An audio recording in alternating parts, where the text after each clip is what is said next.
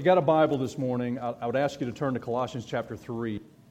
We are 4 weeks in a series called Relationship Restart. Relationship Restart. Colossians chapter 3 is where we're going to be this morning.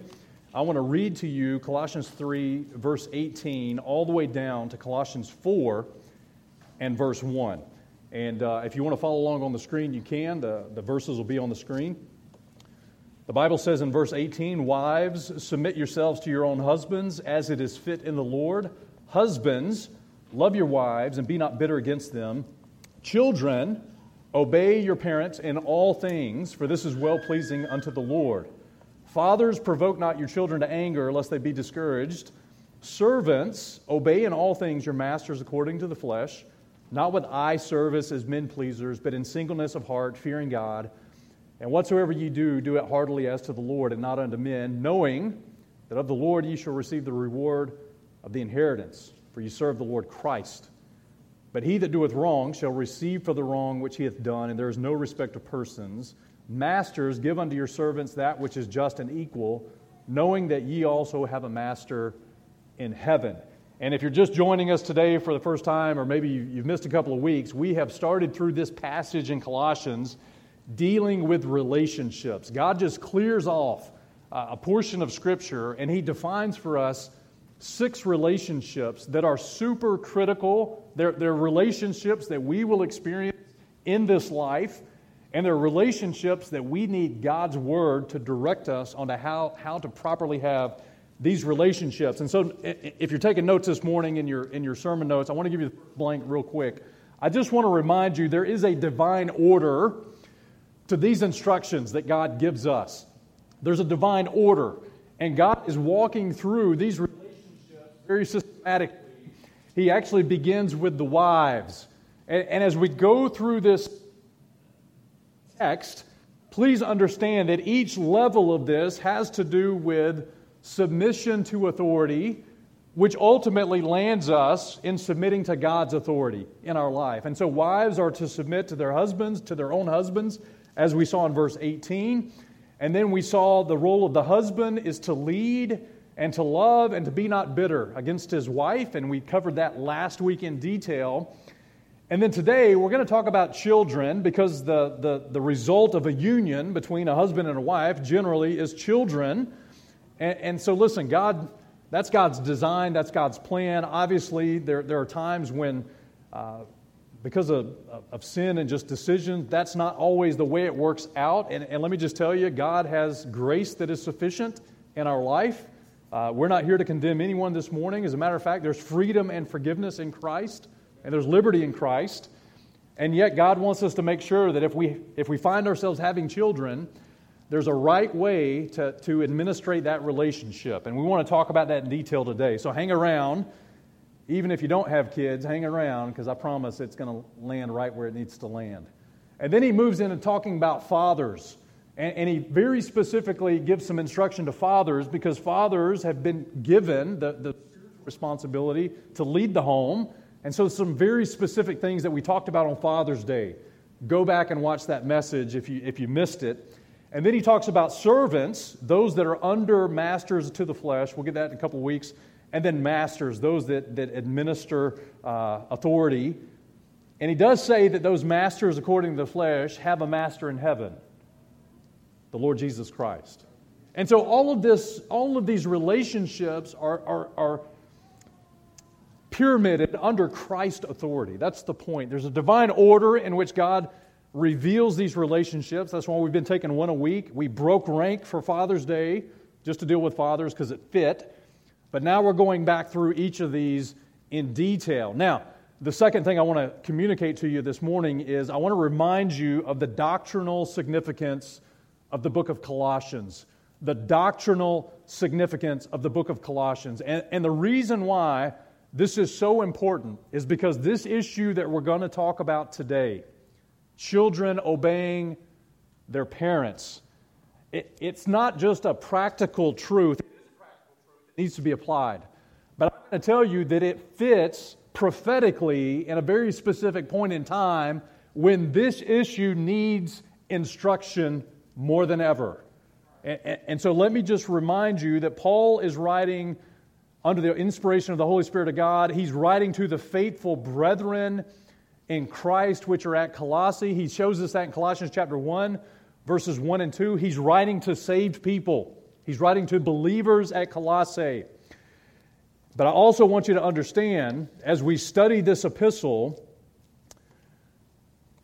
that he mentions a city in this that is only mentioned in one other book of the Bible, and that's the city of Laodicea. In Colossians chapter 4 and verse 15, the Bible says that when this epistle is read among you, Colossians, calls that it be read also in the church of the Laodiceans, and that you likewise read the epistle from Laodicea. So listen, as you study the Bible and compare Scripture with Scripture, God doesn't waste words. We find that the only other mention of Laodicea is in the book of Revelation. As a matter of fact, in Revelation chapter 2 and 3, God lists for us 7 churches, 7 New Testament churches that were present in the Apostle John's day. And Jesus Christ had something very specific to say to each of those 7 churches. Now you may say, well, weren't there more churches present in John's day than just those 7 churches? The answer is yes, absolutely. As a matter of fact, we could spend a lot of time looking at all the churches that were present, but I want you to understand that God put in Revelation those 7 churches, number one, because each of those 7 churches listed in Revelation 2 and 3 typify every church that's ever existed. You see, every New Testament church that has ever existed is like one of those 7 churches mentioned in the book of Revelation.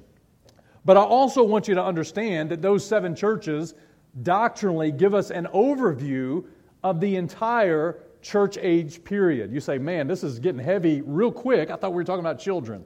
Oh, we are. You need to understand that God opens those 7 churches in Revelation with the church of Ephesus. And the last church that he speaks to in Revelation chapter 3 and verse 14 is the church of the Laodiceans, the 7th of 7 churches. And God tells that church, here's some things that you need to pay attention to as a Laodicean church. He says in Revelation 3, verses 14 to 17, unto the angel of the church of the Laodiceans write, these things saith the Amen, the faithful and true witness, the beginning of the creation of God. I know thy works, that thou art neither cold nor hot. I would that thou wert cold or hot. So then, because thou art lukewarm, and neither cold nor hot, I spew thee out of my mouth. So this church, out of all 7 churches, the Lord Jesus had nothing positive to say about it. As a matter of fact, He only had negative to say about this church of the Laodiceans. He says, you make me sick because you're not hot and you're not cold. You're not all and out for me, but you're not all and out against me. Verse 17, then he calls to record what they say about themselves. Because thou sayest, I am rich and increased with goods and have need of nothing, and knowest not that thou art wretched and miserable and poor and blind and naked. And so God wanted that church at Laodicea specifically to know their spiritual state and standing in His eyes. And as we look at the book of Colossians, because it does cross-reference to Revelation chapter 3 and the church of Laodicea, I'm just here to tell you that if you want to successfully navigate the spirit of this age that we are in, the last days of the church age, the Laodicean church age, well, listen, if you want to successfully navigate that, you would be wise to get a handle on the book of Colossians. And it is very interesting to me that in this passage and in this epistle, by the way, that the Apostle Paul is penning from prison, of anything that the Lord would have impressed on his heart to communicate to this church, there's some heavy teaching on right relationships. Because you know what gets jacked up in Laodicea and last days Christianity? Relationships. The home. Family. And God wants us to be careful because the Bible tells us, and it's not on the screen, but I just want to remind you, in Colossians chapter 2 and verse 8, when Paul is penning this epistle, listen, he warns us that if we're not careful, that there's going to be spoilage. We're going to be spoiled through philosophy and vain deceit after the tradition of men and after the rudiments of the world and not after Christ. In other words, if we don't pay attention to God's Word, when we stand at the judgment seat of Christ, we will lose reward because we failed to apply this epistle to our last days Christian lives. And so this book is extremely important for Laodicean Christianity, the seventh phase, if you will, of the church age. By the way, the last time the church is mentioned in the book of Revelation, because in chapter 4 and verse 1, all the way to the end, it's never mentioned again. And so that is the doctrinal significance of this book, which makes it very practical for us that are living in the last days. Now, we talked about wives a couple of weeks ago. We had the lowest number of people in the room ever, I think in like 5 years. It was horrible. And so, ladies, I trust you've repented since then. Husbands, we dealt with our leadership last week from the Word of God, how we're to lead and to love and to let the acts of God's Word deal with bitterness in our lives and our marriages. So this week, we're going to talk about children. And I'm going to tell you, I really prayed about having our children in the room today for this message. But I decided against that because I feel like if I can get the parent to understand what the Bible says about their children, you can go home and take care of business. Does that make sense? And so that's why you're here. And so Colossians 3 and verse 20 says this, "Children, obey your parents in all things, for this is well-pleasing unto the Lord." And I am thankful we have some of our kids in the room, and I know they're paying attention, and so I'm glad you guys are here. The parallel passage to this is Ephesians chapter 6, verses 1 to 3. "Children, obey your parents in the Lord, for this is" what? It's right. "Honor thy father and mother," which is the first commandment with promise, "that it may be well with thee, and thou mayest live long on the earth." Okay, so point number 3 in your notes. Look, we're going to talk about the directives that God's Word gives to our children. The directives that God gives to our children. And I want you to be reminded that these are God's directives, not Jay's directives. You understand me? So don't walk out here upset with me. These are God's directives to our children. Number one, the first directive is that our children are to obey their parents. Parents, I really lobbed up a softball right there to you. I should have been a unanimous wave of hallelujah, amen across this room. There. Obey your parents. Number 2, the directive is to honor your parents. Now, the truth is, we probably don't have time to get to directive 2 today, because I hope you packed a lunch. I'm going to need every bit of what the time I have left to get through this passage. And so let me just also remind you that maybe you're here today and you don't have children yet. Maybe today you're young adult and you don't have kids yet, or maybe you never had kids. I don't want you to think that this doesn't apply to you in some manner. I would kindly remind you that our life as Christians is that of a child to a father. So if you're saved, if you're born again, if you're a believer in Jesus Christ, you are a child of God. And so that relationship as a father and a child practically plays out in your current Christianity. Romans chapter 8 and verse 16, the Bible says, "The Spirit itself beareth witness with our spirit that we are the children of God." Galatians 3 and verse 26 says, "For ye are all the children of God by faith in Christ Jesus." And by the way, that's the only way that you become a child of God. It's by faith in the finished work of Jesus Christ on the cross of Calvary. So you don't become a child of God because your family grew up in the church, your dad was a pastor, you're religious. You come to Christ by faith, and the Bible teaches that you're born again into His family. He becomes your father, you become His child. And so as we talk about children obeying, please understand there's a very practical application for every one of us that's a believer in Christ. We, as God's children, we're called to obey and to honor our Father. But for those of us that have the responsibility to be parents and we have children, this also applies to our families. And so I want to give you number one, or kind of under the subpoint there, the object of obedience. The object of obedience. And the Word of God tells us in Colossians 3 and verse 20 that children are to obey your parents. Your parents. And so the object of obedience is our parents. Parent or parents. If you have the title and the position, that's who your obedience is to be. Now, we're going to look at the Lord Jesus Christ and His example because we can learn some things from His life. And so in Luke chapter 2, this is concerning Christ's childhood. The Bible tells us in Luke chapter 2 and verse 41, now His parents, whose parents? Christ's parents. His parents went to Jerusalem every year at the feast of the Passover. And so as we look at Jesus Christ's life, I want you to understand He had human parents.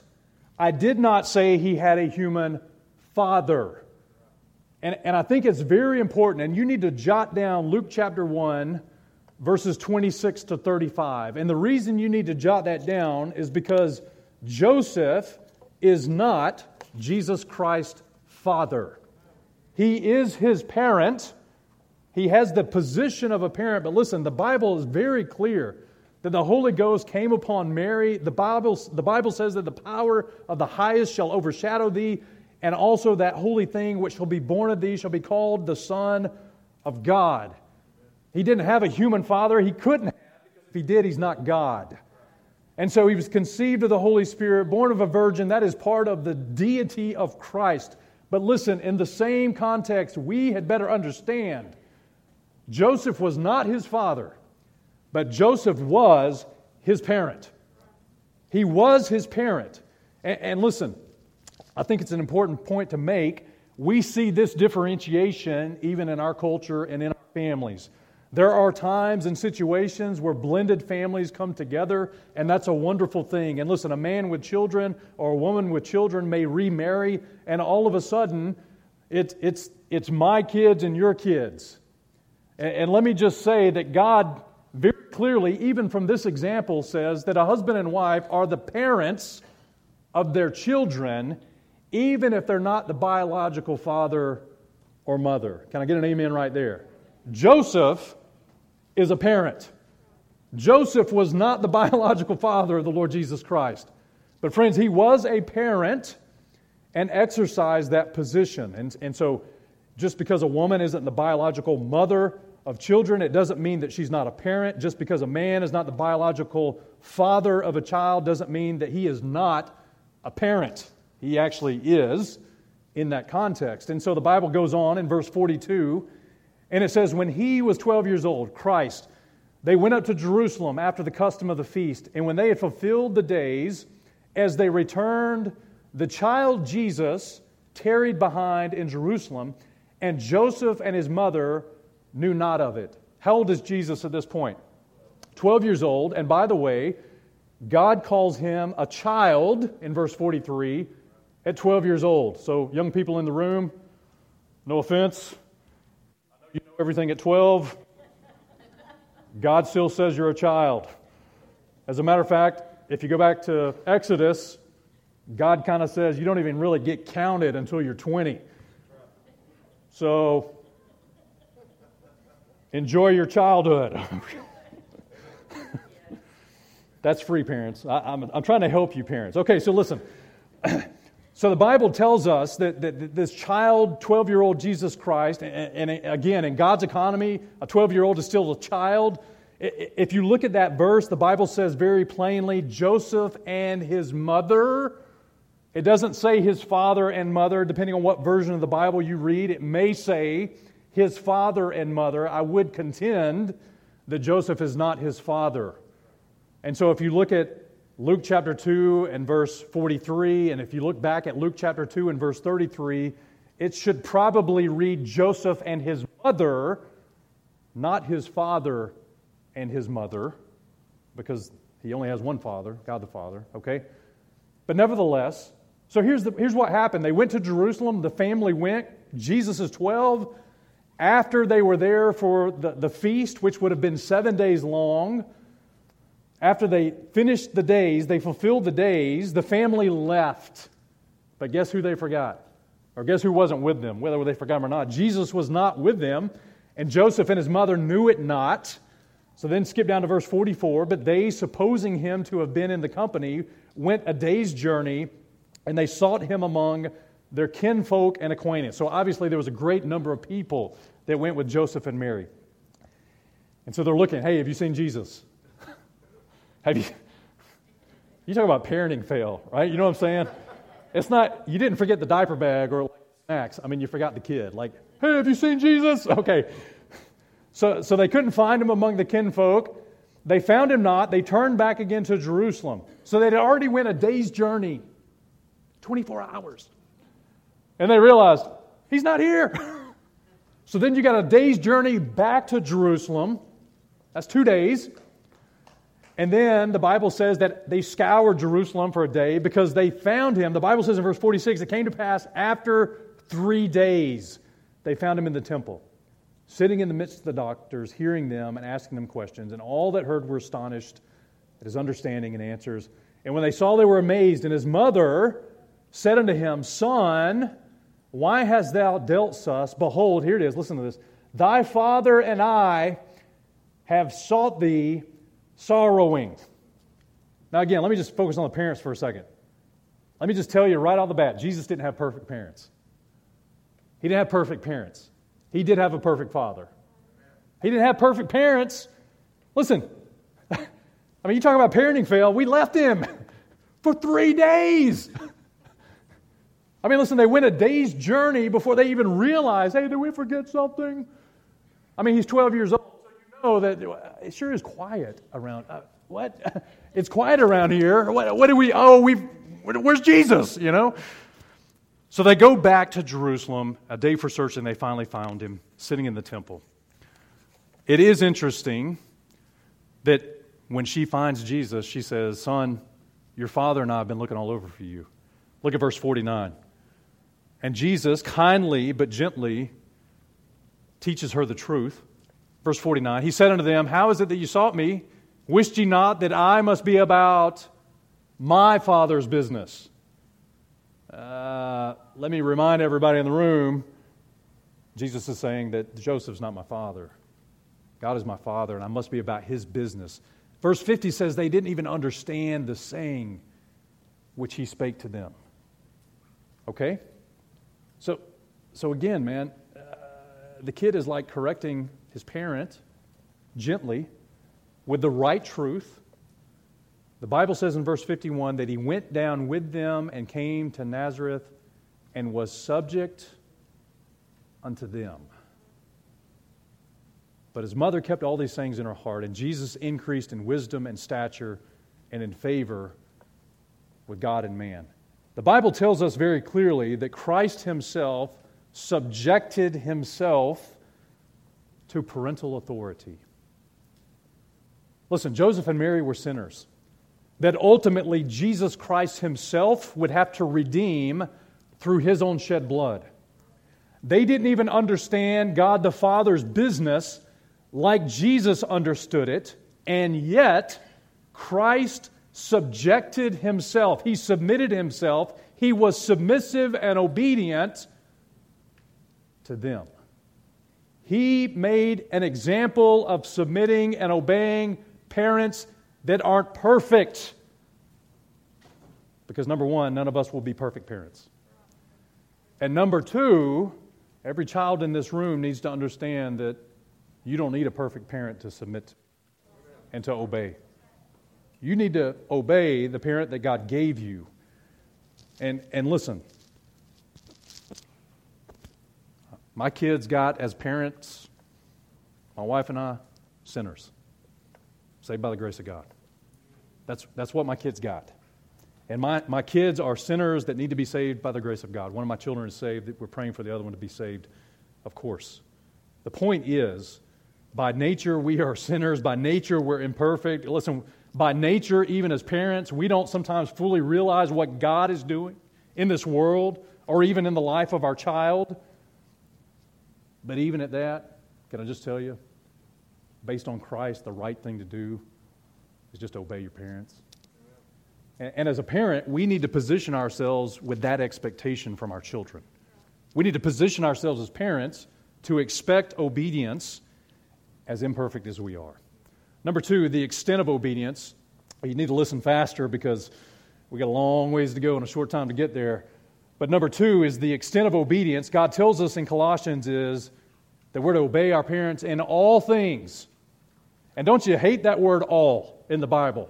You know, in the Greek, when you really break that down and study what that means, you ready? All means all. And I'm glad you came to church this morning because the extent of obedience to parents is to be in all things. Now listen, you obviously have Acts chapter 5 and verse 29 where Peter and the other apostles say, listen, we ought to rather obey God than man. But listen, if your parent is not leading you to do something that's contrary to the Word of God, the answer should be yes. It should be obedience. You have no excuse for a lack of obedience based on any reason outside the authority of God's Word. God's told you to obey in all things. Parents, we should expect our children to obey in all things, unless it violates Scripture. And then thirdly, I want to give you the assurance of obedience, because the Bible tells us in Colossians 3 and verse 20, children, obey your parents in all things, for this is well-pleasing unto the Lord. Ephesians chapter 6 and verse 1 says, children, obey your parents in the Lord, for this is right. And so in your blank, the assurance of obedience is always right. It's always right to obey. It's well-pleasing unto the Lord to obey.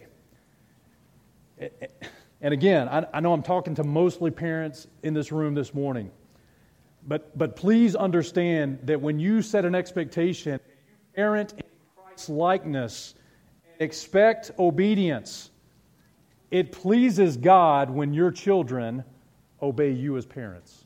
Do you understand? It puts them in right favor with God Almighty. And by the way, I will say that the converse of that statement is true. When we obey, it's well-pleasing to the Lord, and that is right. When our children don't obey, it's not pleasing to the Lord, and if it ain't right, it's wrong. It's wrong. And again, you want to be right with the Lord Jesus Christ if you're a child. And parents, you want to parent in a way that puts your children right with the Lord. Do you understand that if you allow disobedience in your home with your children, it is not well-pleasing to the Lord for your child? And it ain't right. And let me just get it 30 seconds. If you're a child of God in this room, you're a child of God, you know Jesus Christ is your Lord and Savior, you're the child of God that we talked about earlier, you have a Father that is your Father. Parents in all things, because it's pleasing unto the Lord. And I'm not really sure where we in Laodicea got off track thinking that 50% obedience is good enough. 75% obedience is good enough. 25% obedience is good enough. I think the Word of God would have the same admonition for us as born-again believers that we should obey God the Father, listen, in all things. What portion of Scripture are you going to choose to disobey between you and your Heavenly Father? And let me just tell you, when you get to that point, it is not well-pleasing to the Lord, and it is not right. It's wrong. It's sin.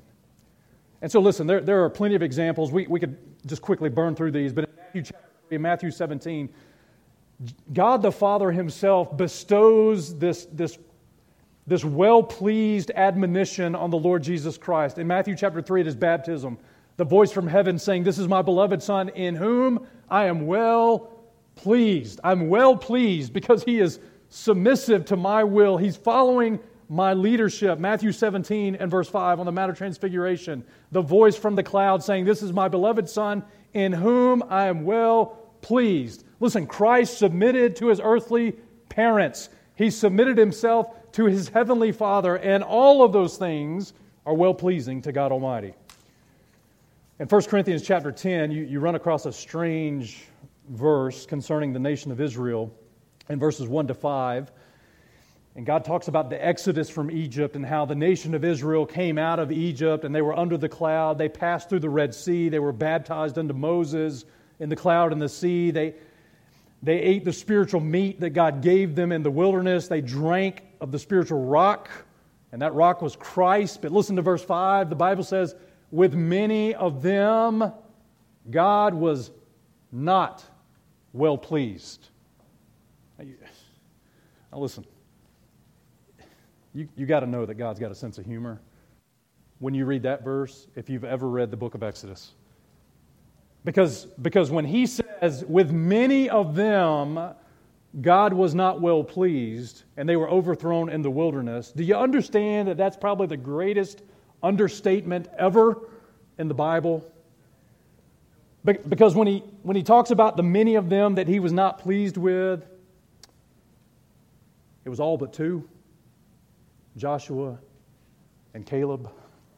As a matter of fact, if you read Exodus 38, verse 26, when they were dedicating the tabernacle and they were counting all the men, and there was an offering, a half a shekel for every man that was numbered from 20 years old upward, the total came to 603,550 men, not counting women and children. 600,000 men. How many of them was God not well pleased with? 603,548. Why was he not well pleased with them? Because they didn't obey him. Because they didn't obey him. He was not well pleased with them. And, I think it's important for us as parents that we need to realize, listen, when we set up a structure and demand obedience for our children, it's pleasing to the Lord. And at the end of the day, that's all that really matters. Amen. Point number 4, the derivation of disobedience. That's the only other D word I could find to fit in the blank. It means origin or beginning. So the derivation of disobedience. Where does disobedience come from? Well, I think as you study the Bible, on this issue of disobeying parents, you're going to land in a couple places. Number one, you're going to land in Romans chapter 1. Romans 1 tells us what happens when people don't retain the knowledge of God in their mind. And two of probably the scariest statements in the Bible is Romans chapter 1 and verse 24. Wherefore God also gave them up to uncleanness through the lust of their own heart, to dishonor their own bodies between themselves. And so God gives a group of people up to uncleanness and to inordinate affection. And then in verse 28, the Bible says, and even as they did not like to retain God in their knowledge, listen, God gave them over to a reprobate mind. And can you just read the verses following this? What does a reprobate mind look like? I'm glad you asked. Verse 29, being filled with all unrighteousness, fornication, wickedness, covetousness, maliciousness, full of envy, murder, debate, deceit, malignity, whisperers, backbiters, haters of God, despisers, proud, boasters, inventors of evil things. And then right in the middle of this, disobedient to parents. That kind of doesn't fit the rest of that list. No, it fits the list just fine. Disobedient to parents, without understanding, covenant breakers, without natural affection, implacable, unmerciful, who knowing the judgment of God that they which commit such things are worthy of death, not only do the same, but have pleasure in them. Listen, when you don't like to retain God in your knowledge, God gives you over to reprobate mind. And can I just tell you, one of the symptoms of that,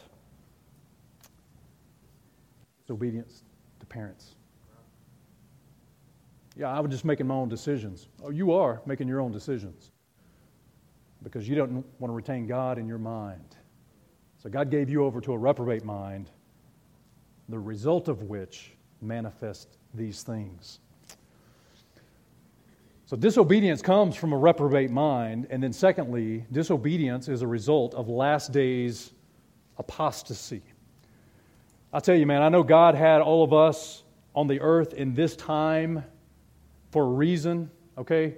You know, these last days of Christianity, Laodicean church age, I know God had us here for a reason, but can I just tell you that, man, this is a tough time to be a Christian. It's a tough time to serve the Lord. It's a tough time to stand for truth and to stand for what God says. 2 Timothy chapter 3, verses 1 and 2, when Paul writes to Timothy, he says, "This know also, that in the last days perilous times shall come." And so Paul knew that, man, before the coming of Christ, before the rapture of the church and the tribulation of the second coming of Christ, Paul knew that it was going to get darker before it got lighter. He says, in the last days, listen, perilous times are going to come. Men shall be lovers of their own selves, covetous, boasters, proud, blasphemers. And then right in the middle of that, disobedient to parents. Well, that ought to wake us up a little bit.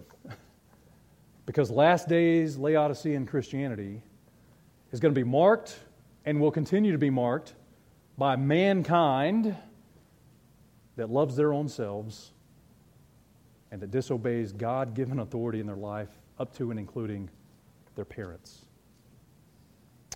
That's why the book of Colossians is so important for us. So here, I got like 5 minutes, 10 minutes. Let me just give you some practical application. Listen, that means that if we are going to expect Christ-like children in our home, church, by the way, God expects Christ-like children in our home. God expects our children to obey. And God expects our children to honor their parents. So that's God's directive, not yours and not mine. That's God's. If we are going to expect that and achieve that, that means that we have to parent as Christ-likeness, in Christ-likeness. And can I just say this respectfully?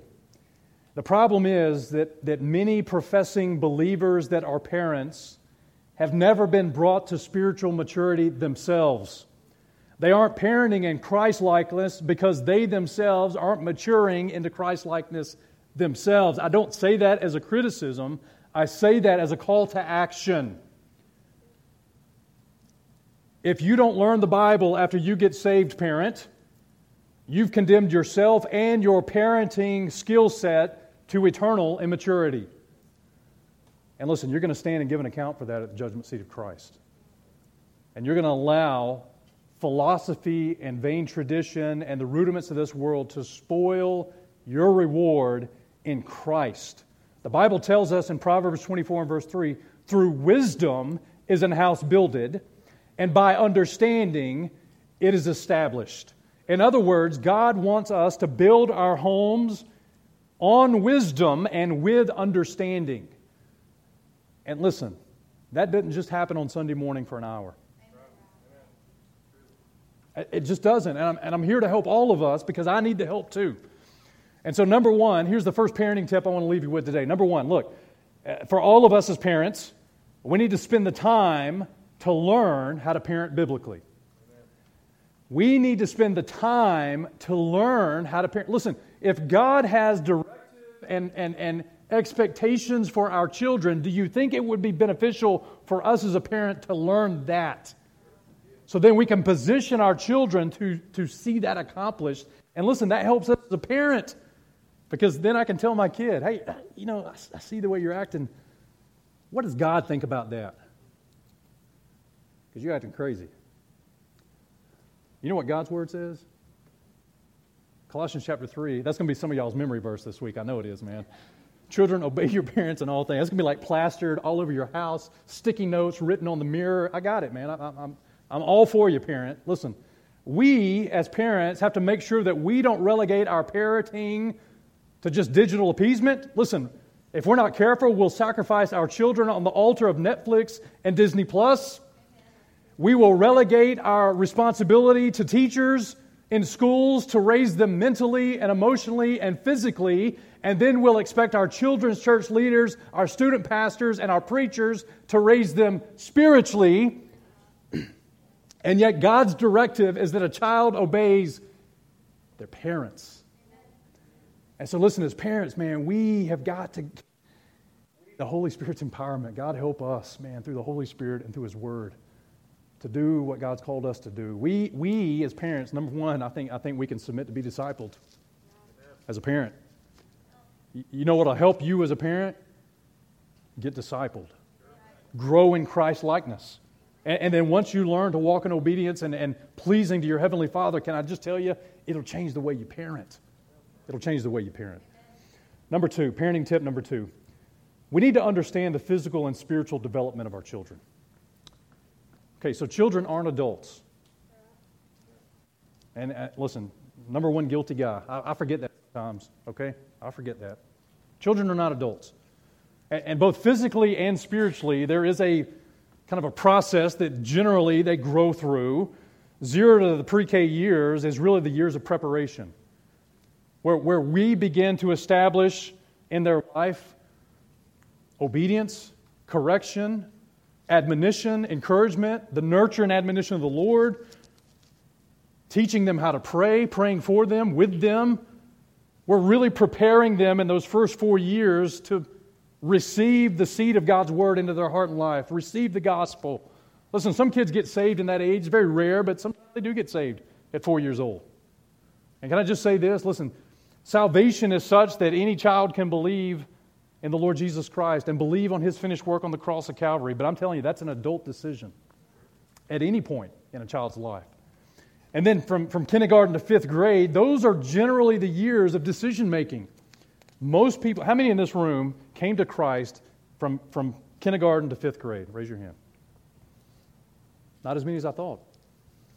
Most, statistically speaking, barring some of the other guys, man, statistically speaking, kindergarten to 5th grade is where most professions of faith are made. Again, we are in a postmodern, if you will, Christian culture. Those numbers are probably going up a little bit. I got saved when I was 21. And so I really blew up their studies really wrong, man. 21, you're screwing up the curve. Yeah, okay. And listen, so we need to understand that in those years, kindergarten to 5th grade, that is generally the time that they're going to make a profession of faith for Christ. That's why being in church, being around a church family, keeping the commitments that we vowed as parents, that's when it becomes critically important. By the time they're 5 to 10 years old, you're already tired as a parent. I know, man. I got a 9-year-old, and I'm like, gosh, how many more years? I'm counting them pennies, man.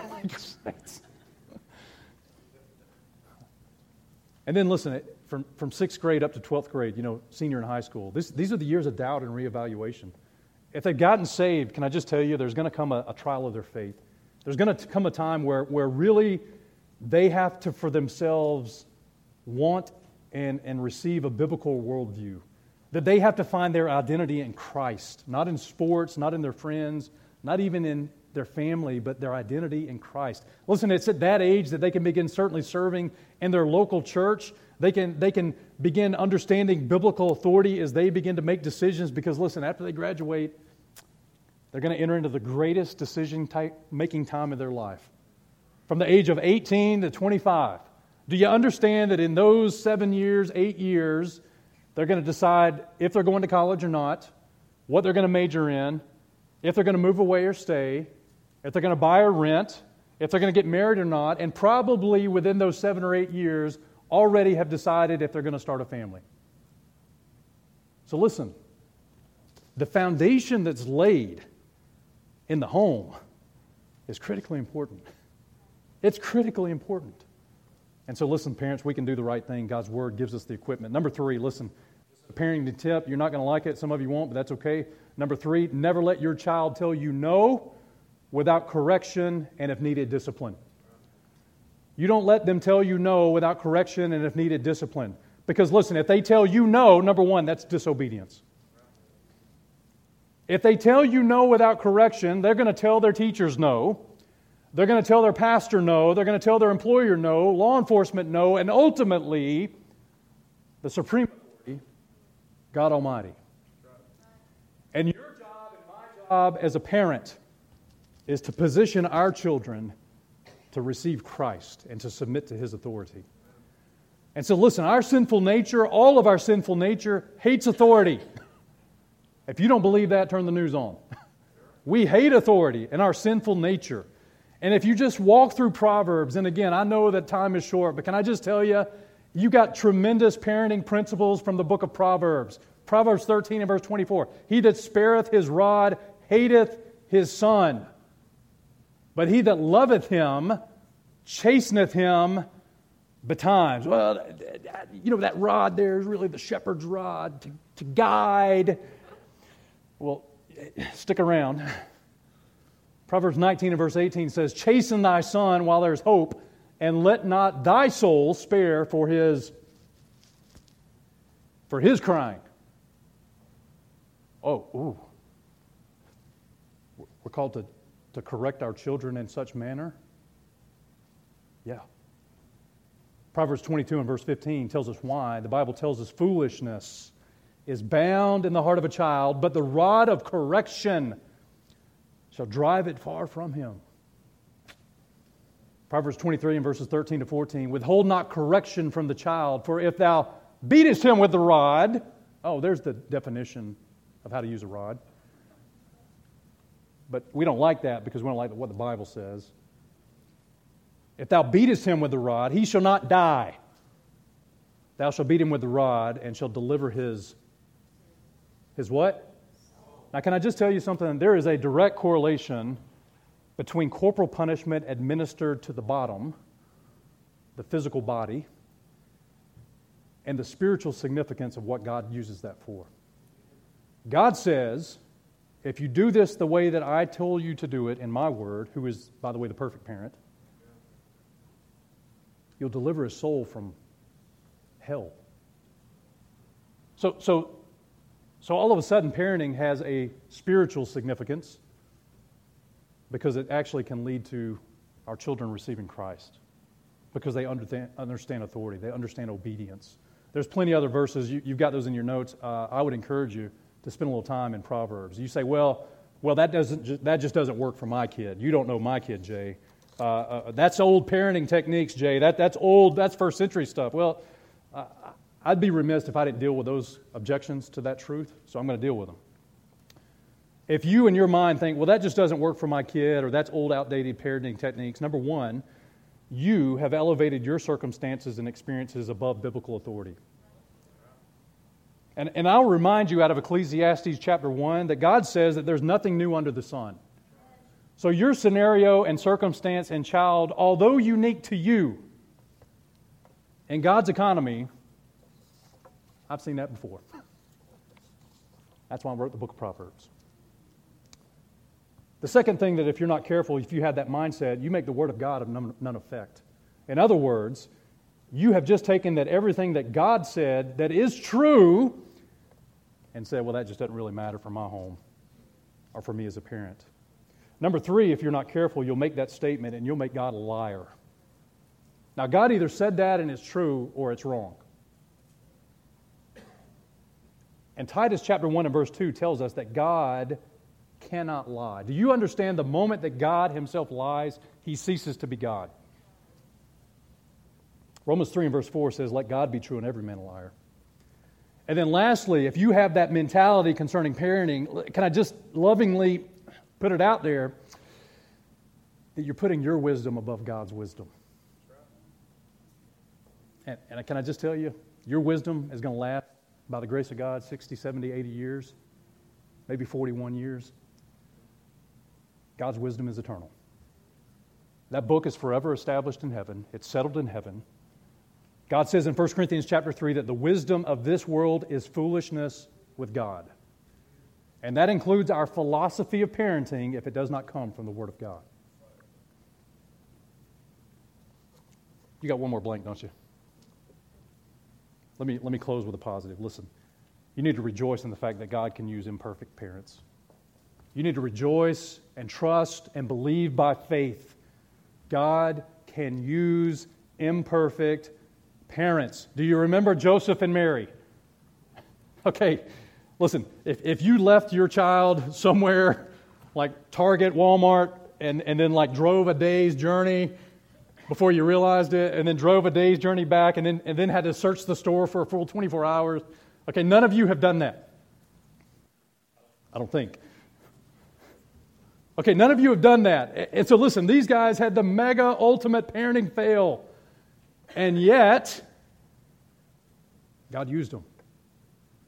Oh, and by the way, their son, the son that they were raising, is the Lord Jesus Christ, who is perfect and sinless. And I know you think that about your child, but let me assure you they're not. And if you do think that, you need to go ahead and sign up for children's ministry, and we're going to prove it to you. Those in the back right now are saying, please God, end the sermon now. Listen, take a deep breath and understand as a parent, listen, it's a tough job.